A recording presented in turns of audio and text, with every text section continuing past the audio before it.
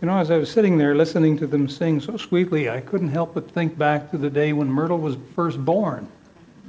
And what a sweet little baby she was, and here she is, and the time's gone by so quick. She's grown up tall and beautiful and singing now with her mother, who hasn't aged a day. Well, open your Bible, please, to the Gospel of Matthew. We're going to look at this amazing story. Matthew chapter 20. Now the Lord gave this as a parable. And a parable, I guess the easiest explanation, and I didn't come up with it, I wish I had it, I kind of like it, but it's an earthly story with a heavenly meaning. And it's something very familiar to the audience, very familiar on earth, a story in order to illustrate something that God has, a truth, a heavenly truth for them. Now in this case, I believe that it has to do with salvation. I think that is the main teaching here.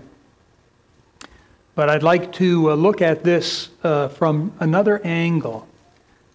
In keeping with the context, I'd like to look at this today and talk with you about the 11th hour. So let's begin with a word of prayer. Our Heavenly Father, we pause now and ask that you would please be very near to us and teach our hearts. We learned earlier that the Holy Spirit would lead us into all truth. Father, please, we ask that the Holy Spirit would be our teacher today and absolutely lead us into all truth. Lord, if there be one here today or more, one or two or more, that do not really know you as Heavenly Father and cannot really call Jesus Savior, and do not know for sure that if they died today, that they would absolutely be in heaven. There's doubt, there's question marks in their minds. Lord, I pray that you'd give them the answer. Lord, there's so many people in the world trying to figure out heaven. We may have some here today. Lord, bless them, I pray. Holy Spirit, help them to see that heaven comes through Jesus. Now help us to learn and grow today and to be stronger in our faith and our love for you. In Jesus' name, amen. Well, we've got an amazing story here of a man who's a farmer, and he's called a householder in verse 1. And so it's time to harvest the grapes. He's got a vineyard, quite extensive one too, because he needs a lot of workers to go in there and harvest the grapes. If all you had was a little 5 foot by 5 foot, just you and your son, or even just you, if your son doesn't want to, you can go in and harvest that, no problem. But grape growers were big business back then as they are today, with huge expansive fields, and they went to a lot of work and trouble putting in these vines and caring for them, pruning them just right, putting up walls to try and keep the little foxes out from spoiling the vines. They'd have to watch over them as the grapes grow. And there's a lot of experience required to be a good grape grower to really work that business. It's not as easy as it looks. And the farmer here, the husbandman, must really know his grapes, the variety of grapes that he's working with, and what they're temperamental to as far as disease and heat and cold and the seasons of the year. Now, in Israel, back in Jesus' day, it would have been the July-August months. That would have been the proper time to harvest grapes. And so this pretty hot time of year. It sure is around here, isn't it?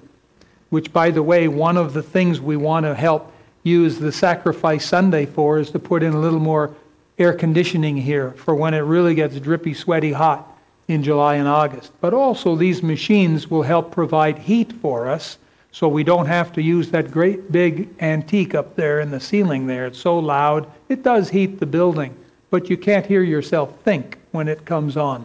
And so these are the way to go. Anyhow, back in Jesus' day, in July or August, that's when they needed a lot of workers to come and to help harvest the grapes. And they don't have a whole lot of time to do it. It has to be done. I'm not a grape grower, but I've done a little research, and as I understand, the best time to harvest the grapes is when they're full with juice and sweet. There's this crescendo, in sweetness, and it doesn't stay there very long, and then it drops off. Something else I didn't know, but I learned, is that when you buy grapes, don't wash them. Put them in the fridge, and they'll last a couple of weeks. As soon as you wash them, they start ripening fast. So when you're ready to eat them, then you wash them. Now, I just learned that. How many already knew that? Can I see your hand? A couple. Right? How many didn't know that? You just learned that. I don't feel so bad. Okay, you see, we learned something together. So keep that in mind next time you buy grapes from the store. Bring them home. I would just think, wash the little suckers and throw them in the fridge, but apparently that's not what you do. So when it comes time to pick the grapes, the expert farmer would know what to look for. He would look at the grapes according to the color, to the feel of the grape in his hand, to the taste of the grape, but he'd also note when the birds came and started to eat the grapes, because the birds somehow know when the grapes are ready to be harvested. And so that's when they come. So when the birds start coming, it's time to harvest those grapes. And so that's why the farmer went out into the marketplace, and he went out there early. Now, their work day would start at 6 in the morning and it would finish at 6 at night. That's a 12-hour work day. Now, some of you work that kind of work shift. You work maybe as a nurse or in the medical profession, and often you've got to work these 12-hour days. And so that's what they had to do back then, only they would have had to do it maybe 5 or 6 days a week. That was common back then. Things have changed a bit, haven't they? And so to get up early means that he got up before 6. That's what it says here. He got up early, and he went into the town market there, and he found some workers. And verse 2 says he bargained with them for a penny a day. Now, none of us would ever agree to that. A penny a day? What are you, nuts? That was the working man's wage back then, a penny. A penny could buy more back then than it could today. And so he agreed with these fellas. They were going to work 12 hours, and he was going to give them a penny. And they figured that was a decent wage. And they shook hands or whatever they did. And so off they went out into work. And then he comes back 3 hours later at 9 o'clock. That's the third hour. Because remember, they start counting at 6 in the morning. So at 9 o'clock, he goes back and he sees others standing idle in the marketplace in verse 3. They're standing around. And he said unto them, Go ye also into the vineyard, and whatsoever is right I will give you. And they went their way. Say, why didn't they haggle and bargain? Because they didn't get there in time, did they? Maybe they slept in, I don't know. But they went off, and they said, okay, boss, and they went off. Verse 5, he comes back at the 6th hour. What time would that be? What time would the 6th hour be? 12 o'clock. Because you start at 6 in the morning and you add 6. 6 and 6 is 12 o'clock. And the 9th hour, what time would that be? 3 o'clock in the afternoon. And he did likewise. Verse 6, and about the 11th hour, what time would that be? Say it loud. 5. Yeah, there's only 1 hour left of the workday. Now, even though the sun didn't go down till about 7:30, quarter to 8 in Israel at about that time, still, 6 o'clock, that was the end of the whistle, whoo, blew. No, it didn't. But, they all took their lunch pails and they went home. It was the end of the workday. Actually, they got paid before they went home. And the point I want to make here is that even at the 11th hour, at 5 in the afternoon, there was only 1 hour left. There was still time to harvest fruit and get paid for it. Let me say that again. At the 11th hour, only 1 hour left to work. There was still time to go out into that vineyard and get busy and harvest fruit and get paid for it. That's the point I want to make here. Now, the farmer, the husbandman, went out back to the marketplace, the same marketplace that he was there at 6 in the morning and 9 in the morning and 12 in noon and 3 and so on, and he still found people there. He still found able-bodied workers. I got to be honest with you. Sometimes I'm driving up to a light and I see an able-bodied young man who looks fit as a fiddle. And he's got this sign saying, "Oh, I'm homeless, I'm hungry, please give me anything." The guy is strong enough to hold a sign and he can walk a straight line and back and forth, and some of them, in the summertime anyhow, you can see they got some beef and some muscle. They're able-bodied. And I think that not everyone that holds a sign really needs to. I think there are some people that just love to be on welfare. They just don't want to work. They don't want to hold down a job and do something responsible.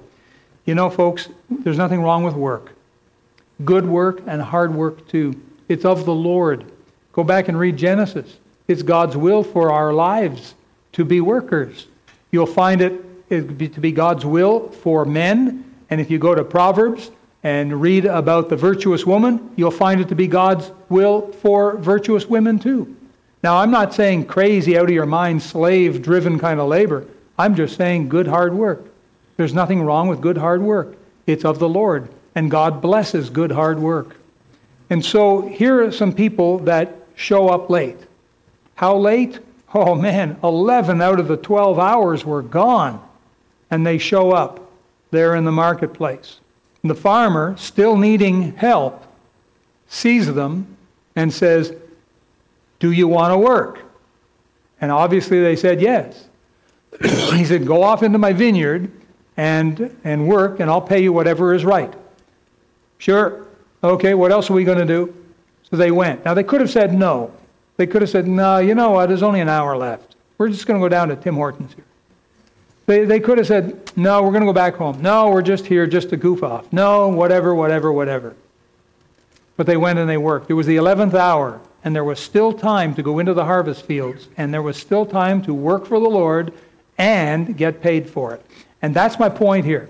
Now, these workers at the 11th hour, we'll call them the 11th hour workers, okay? That's who we're talking about, the 11th hour workers. They fall into two categories. There are the late comers, and there are the late bloomers. And there's a difference between the two. Now, I can't say this for sure, but I kind of think that some of those 11th hour workers were late bloomers, and some of them were just late comers. Now, there's a difference between those two terms. What is a late comer? What is a late bloomer? Well, a late comer is someone who knows about the work. They know about the work. They know when it happens. They know how to do the work, but they're tardy. They're preoccupied. They come late. Now, if you hold down a job, maybe you're supposed to be at work at 8 o'clock in the morning or 7 in the morning, or maybe you work some kind of rotating shift work or something, but there's a certain time that you need to be at work. You can be at work a little early, but what happens if you come in a little bit late? Usually, doesn't the manager or the boss come to you and say, "What happened here? You're late." And then you say, "Well, the dog usually wakes me up in the morning and the dog overslept. So that's why I'm late." And then the boss might say, "Okay, all right, we'll let it go this time." But then the next day, you come in late again. Now what does the manager or the boss have to say? "Is it the dog? Was it the dog? Is it your dog?" And you say, no, it wasn't the dog, but I got up on time, but the news came on. And boy, I was listening to this news article. It was about world events. And I just lost track of the time. And so I'm late. I'm sorry. It'll never happen again.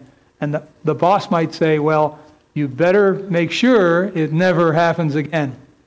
And so the next day, you're late again. Now what might the boss say? "Come into my office." If you're habitually late, you don't show up on time for your shift, the boss is going to have to reprimand you somehow. There's going to have to be some kind of consequence, even if it means termination. You're out on the street. Now, these people should have been there earlier. They showed up late. So in that crowd, that I don't know how many there were, but the last little flock of people there that he sent into his vineyard, some of them must have been latecomers. They knew about the work. They said, "It's about time, that time of year for the grape harvest." Yep. And that old Mr. Farmer Brown there, he's going to be in the market at 6 o'clock. Yep. They know about the work. They know how to do the work, but they're preoccupied. Okay? They're just late. They're latecomers. Now that's a latecomer. A late bloomer is different. A late bloomer doesn't know about the work. A late bloomer doesn't realize the time when the work is starting. The late bloomer may not even know how to do the work. That's the late bloomer. But at some point, the late bloomer's eyes open up and they say, whoa, I don't want to miss this boat. Oh man, yeah, listen, if there's even 1 hour left, man, you count on me. The late bloomer. Let me give you a couple of examples of late bloomers. By the way, there's no shame in being a late bloomer. I just want you to know that. But there was a Japanese man, I don't know if you've ever heard of his name, Soichiro Honda. When he was 42 years old, an old man, right? 42 is old, right? Oh, 42. That's when he started his little company. And he managed to mount a gasoline engine to a bicycle. And all of a sudden, he had motorized transportation. And he sold it. And he made another one. And he sold that. And 10 years later, he was the largest manufacturer of motorcycles. Not maybe quite in the world, but at least in that part of the world. And he's just gone on from there. Soichiro Honda. Try to remember his name, or at least his last name, because he was a late bloomer. I'll tell you another man who was a late bloomer. He was a salesman. He used to sell, matter of fact, he got a little company selling mixers for milkshakes and things. And the company didn't really go gangbusters, and he could see that there was an end coming to his company. But then he heard about a couple of guys that had a restaurant.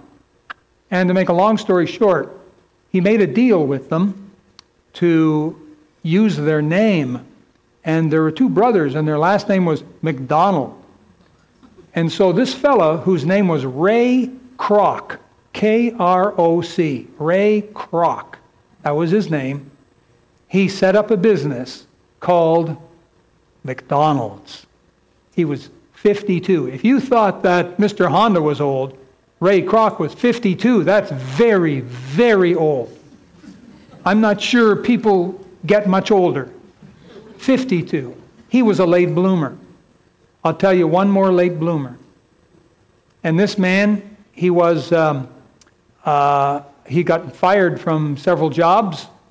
He just turned 65, and he got his first pension check. And it was just a tiny little pension check from the government. And he figured he wasn't going to just sit around and do nothing. The only thing that he had that was any good was a recipe for chicken. So, maybe you've heard of this fellow. What's his name? Colonel Sanders. And he was 65. Can you believe that? 65 years old. Well, he was a late bloomer. Yeah. He didn't do so bad, did he? There's no shame in being a late bloomer. Listen, I consider myself a little bit of a late bloomer. I do. But I know this. I know that God is able to put you on the fast track. If you're a late bloomer and you're figuring, oh, I don't know how to win souls, I don't know how to serve the Lord, wake up, late bloomer. Get on the bandwagon. It's the 11th hour, but there's still time to go into the Lord's vineyards and to reap fruit and get paid for it. There's still time, late bloomer, because God can put you on the fast track.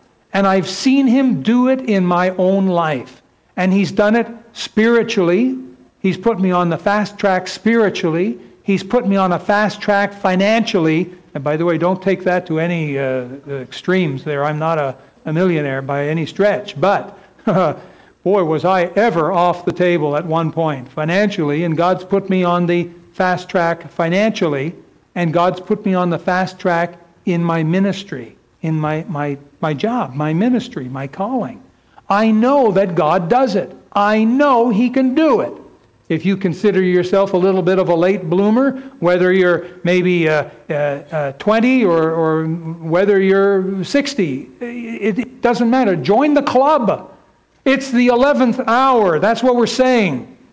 And the Father is still inviting us to work for Him and to serve Him, to reap fruit for His glory and to get paid for it. That's a pretty good deal if you ask me. That's a good deal. Well, maybe you're a late bloomer, or perhaps you're a late bloomer in the making. How about that? I'm not even sure what that is. But maybe you've been wasting your Christian life, the months and weeks and days and the years. Maybe you haven't yet begun to bloom. Maybe you're not even sure that you see the need to bloom. And why is this? Why is it that some people don't even see the need to bloom for the Lord? Well, some people, I think that it's good enough just to try and live a holy life and go to church. But listen, holiness is no good unless it does something. Holiness has to do something, otherwise it's no good. Bible says, "Be ye doers of the word, and not hearers only, deceiving" who? Your own selves, right? Be ye doers of the word. A holy life must be tested and tried and put to good use. It's like when you buy milk and you go to the fridge and you open it up. First, you might want to smell it to see if it smells all right, and then you might want to taste it to see if it tastes all right, and then you'll pour it on your cereal. I've had it happen to me where I've taken milk or cream that had gone sour and I didn't know it, and I've put it in my coffee. And then you know what happens when you put sour cream in your coffee? It doesn't look very nice, does it? I don't even want to use any adjectives that come to mind. It's just something that, oh no, and down the drain it goes. And then you start fresh. But holiness is something like that. Some late bloomers think it's good enough just to be married.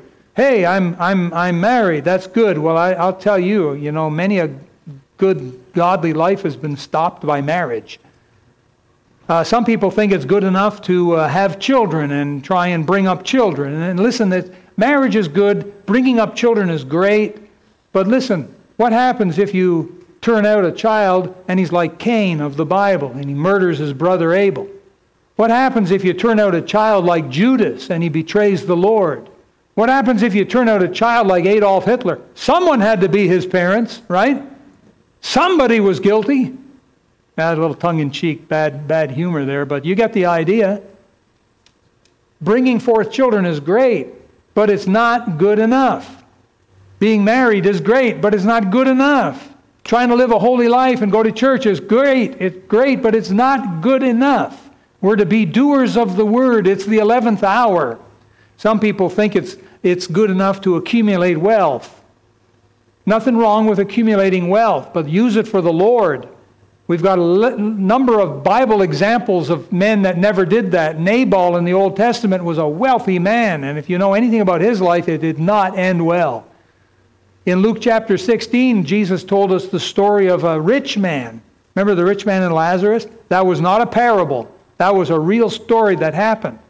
We're given Lazarus' name, but we weren't given the rich man's name, quite possibly because he may have had living relatives in the audience when Jesus was telling it. But that rich man, he died rich and he left it all behind. He ended up in hell without a penny. And not even a drop of water, too, by the way. No, rather, our Christian lives are meant to be used for the Lord and for His glory in the harvest fields. Don't wait until you feel perfect in order to serve the Lord. Successful people often do not feel perfect, and some of them never do feel perfect. Be ye doers of the word, and not hearers only, deceiving your own selves. Beloved, it's the 11th hour. The Father is calling us. He's calling those that are lingering in the marketplace. He's saying, come and work in my fields. I have work for you to do, and I will pay you whatsoever is right. Now maybe you're here today and you're still quite young, and you still figure you've got 40 or 50 years ahead of you, and that these things can afford to wait. First, you're going to go get yourself a worldly education. Then you're going to go get yourself a worldly, good-paying job. Then you're going to go get yourself I was going to say a worldly husband or wife, but no, you wouldn't do that, would you? But a husband and wife. And then you'll have children and so on. And then later, after you're in your 40s maybe, then you'll start to serve the Lord. What a mistake. What a mistake. I'm sure there's people here that would counsel you and say, don't make that mistake. There may be someone here that say, I made that mistake. Don't make that mistake. But sometimes we get that idea when we're young, we think we're rich with time. Hey, I got 50 years ahead of me. Well, what if you didn't? What if at the end of this year, either Jesus comes back or you die? Either one, that means that really this year, this is it. The next 9 months, because that's all we got left of this year. We've just about used up 3 months, haven't we? We got 9 left. That means that this year, that's your 11th hour. You are in your 11th hour. Maybe you're here today and maybe you're not so young as you used to be, and maybe you may even be in your 4th quarter of life. And you're thinking, well, it's not even worth it now. It's not even possible. I've gone all this distance and I've been very unfruitful. I sure wish I could be fruitful. Listen, don't forget Mr. Honda. Don't forget Mr. Kroc. Don't forget the Colonel. You know, you can be fruitful. You can, because the Father can make you fruitful if you'll present yourself for active service in His harvest fields. If you'll do it. Listen, I beg you not to finish your 4th quarter in defeat. Now, you might ask, is there really still time to bring forth fruit for the Lord? And I say yes, because I know that God, the Father, holds the future in the palm of His hand. And I know that God, the Father, molds the future. And I know that only He can give you a future. The Apostle Paul thought himself something of a late bloomer. Did you know that? And in 1 Corinthians 15, verse 8, he spoke of the apostles. Then he said, and last of all, he was seen of me also as one born out of due time. The Apostle Paul considered himself a little bit of a late bloomer. He said a couple verses later that here's what he did with that. He worked his best for the Lord. He said, but by the grace of God I am what I am, and His grace which was bestowed upon me was not in vain, but I labored more abundantly than they all. Yet not I, but the grace of God which was with me. What I'm saying is this. Yes, it's the 11th hour. And yes, we believe that Jesus could come back at any moment, the way the world is looking now. Did you know that one of the politicians in the States, Mr. Mike Pompeo there, has publicly kind of alluded that God has raised up Mr. Trump in order to save Israel? If you know anything about world events and what the Bible has to say, what's coming down the pipe in the tribulation time, that ought to make your eyes open up. That even these bigwig, unsaved politicians are saying things that are making the Christians' ears tingle. Wow! We think that the coming of the Lord Jesus is very close indeed. It's the 11th hour, beloved. But there's still time. There's still time for everyone who will to enter the Lord's harvest fields, enter His vineyards and bring forth fruit. There are things you can do and get involved with that will bring Him honor, and you'll be paid for it. God will give you the wages. He will pay. God is able to make up for your lost time. He's able to make up for any of your wasted time. I've seen Him do it, and I know He can do it. He can fast track you. Now, sure, maybe there's others that have been in the vineyard of the Lord for many more years, and maybe maybe when Jesus comes, they're going to get many more rewards. That's true. But folks, the game isn't over yet. The husbandman came into the marketplace at the 11th hour. There was only 60 minutes left, 1 hour, and there were still laborers sitting around idle, and He gave them opportunity. They took it. They took it. Wow. What a story. I don't know if maybe you're here today and you feel a little bit guilty that you haven't served the Lord like you should have been. Maybe you've let months or even years go by like water under the bridge. And in looking back, maybe you're saying, man, I wish I'd gotten on the bandwagon for the Lord when I was 18 or 15 or when I was 20 or something. And wow, what I could have done for the Lord today. Many of us have the thought that we would love to give a large amount of money to the Lord's work. But we say, I just make just a little bit, just enough to make ends meet. You know, it's always been that way. And listen, so many people count themselves off. Do you realize that just by simple tithing, over a period of years, you can give a mountain of gold to the Lord's work? You know, every decade, if you do the math, you figure out what you could give just by tithing. In a decade, it's astronomical. Multiply that, 2 or 3, 4 decades go by, and in your life, you've literally moved a mountain for God. Some of us don't realize, some of us who've been serving the Lord for year after year, and we don't realize the accumulated rewards we're going to get in heaven. We haven't figured it out yet that if you take a rock and you move it one day and you move another rock another day and another rock another day, given enough days, you've literally moved a whole mountain. And there's rewards for those faithful believers. But maybe you haven't done that. And maybe you're thinking now, oh, it's too late. You know, the Lord's coming back by Christmas. What good is it? I'm telling you, it is good. It is still good if you will get into the vineyard, if you will get with the program, God's program here. Now, I say that to say this. In the days of harvest in Jesus' time, the reapers would go through.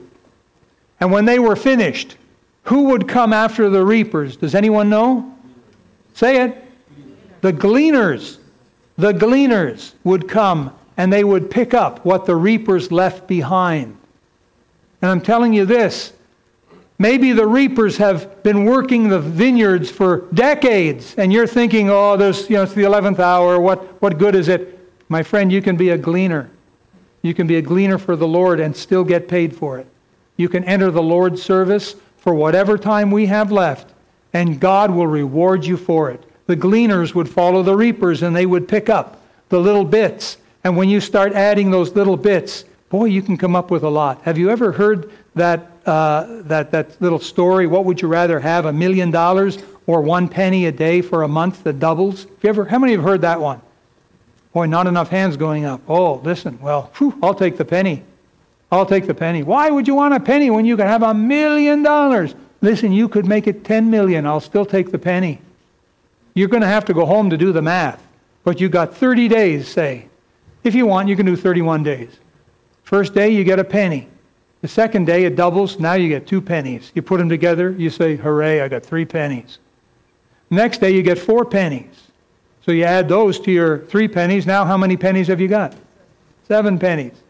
You could do that for 1 month, for 30 days. I challenge you to do the math, and it will shock you what you'll have at the end of 30 days. It will shock you. Be a gleaner for the Lord, folks. You'd be amazed what's out there. I'm sure that you've seen money on the ground as you've been walking. How many have seen money on the ground when you've been out walking? Every hand should be up here. Every hand. Boy, your eyes got to be down more. You know, I got a theory that sitting on the ground all over the world are millions of dollars. It's a theory. And I figure someone has to pick that up. And so as I'm out walking, if I see a coin, I'll pick it up. Say, what do you do with it? Well, I'm a grandpa, so I put it in the bank for my grandkids. A little piggy bank for the grandkids. That's what I do with it. I remember once getting out of the car and there was a $20 bill on the ground. And there was no one on the planet. It felt like so. I figured, well, the grandkids are going to get blessed. So I picked it up. There's money, there's gleanings that can be done. You can get involved, and the Lord will really bless you, even though it's the 11th hour. I've been serving the Lord now for 44 years. In 2 weeks is my 44th spiritual birthday, and I've been serving the Lord, and I've been trying to be a reaper and a gleaner and a provoker and everything I could possibly be for the Lord. And I figure I got some rewards up in heaven. How much? I don't know. I'm not thinking about that right now. I'm just thinking it's the 11th hour, and I'm thinking, what more can I glean? If I can't reap, I'll glean.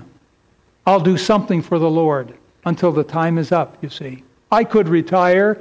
I figure I got enough rewards up in heaven, but that's not the name of the game. The name of the game is beat the clock. And we've only got a short time left, folks. It's the 11th hour. That's what I'm saying to you. Now, in a church can be a late blooming church. Did you know that? A church can. In many churches, people just want, the comforts and, all of the blessings and ministries and things like that.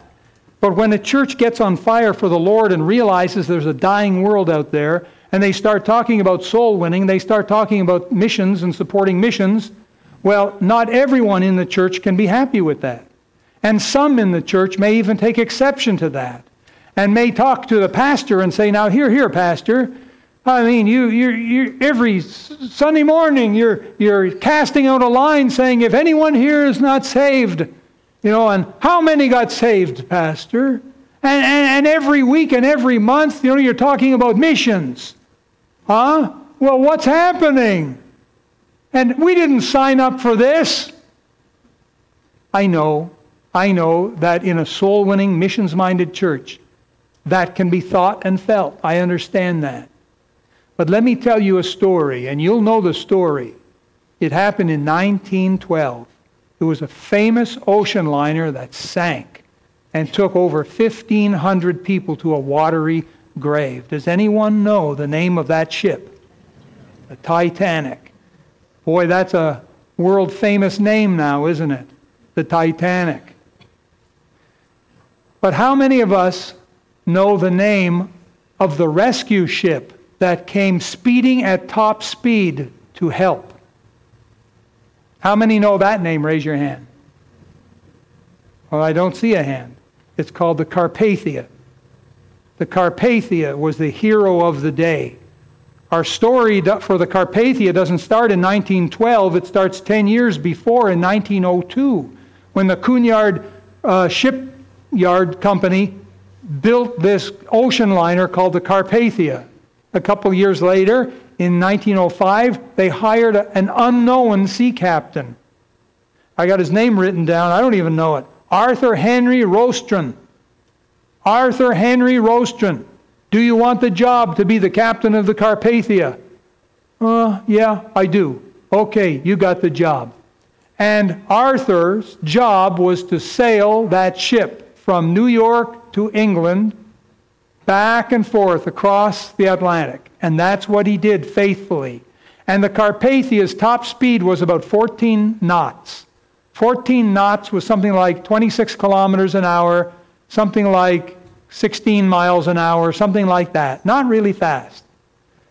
And he would sail it back and forth, back and forth, back and forth. That was his livelihood. That was his job. Not too exciting. Back and forth, back and forth. Year after year, for 7 years, people came to appreciate the stability and the smoothness that Alfred would sail this ship back and forth, until one night in April the 15th to be precise, just after midnight in 1912, there's the Carpathia with 700 passengers aboard, sitting parked for the night amidst the icebergs of the North Atlantic, when an important SOS signal from the Titanic was received over its Morse code receiver.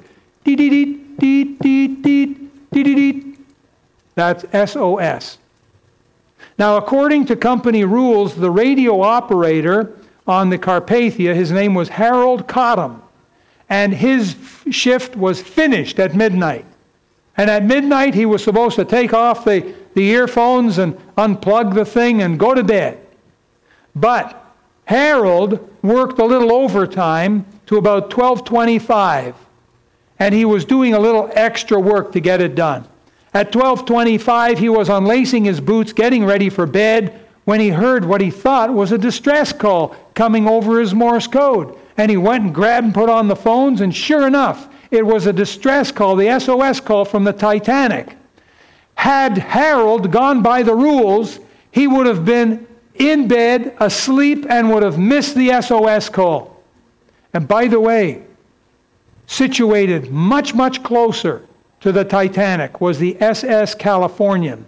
It was much closer and could have gotten there probably in about half an hour or less. But the radio man aboard had gone to bed. He was asleep and never heard the SOS. Right away, Captain Rostrom was notified, and immediately he set a course toward the Titanic. Now, while sailing in the dark, Rostrom had to avoid hitting at least 6 icebergs as he made his way to the Titanic. in order to get more speed into his ship, he put on extra men to shovel coal into the fiery furnaces. They called these ships SS for steamship.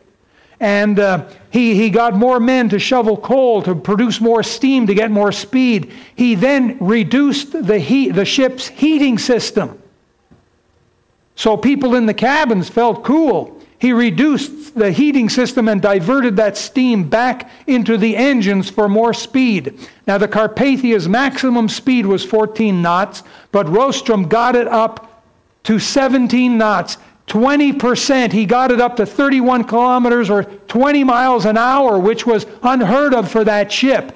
He poured it all he had. Rostrum gathered his officers together and gave them several different orders to prepare the ship for as many passengers as they could possibly take on. Now listen, what if some of those 700 crew had come up to the captain and said, Captain, we didn't sign on for this. We want to go to England.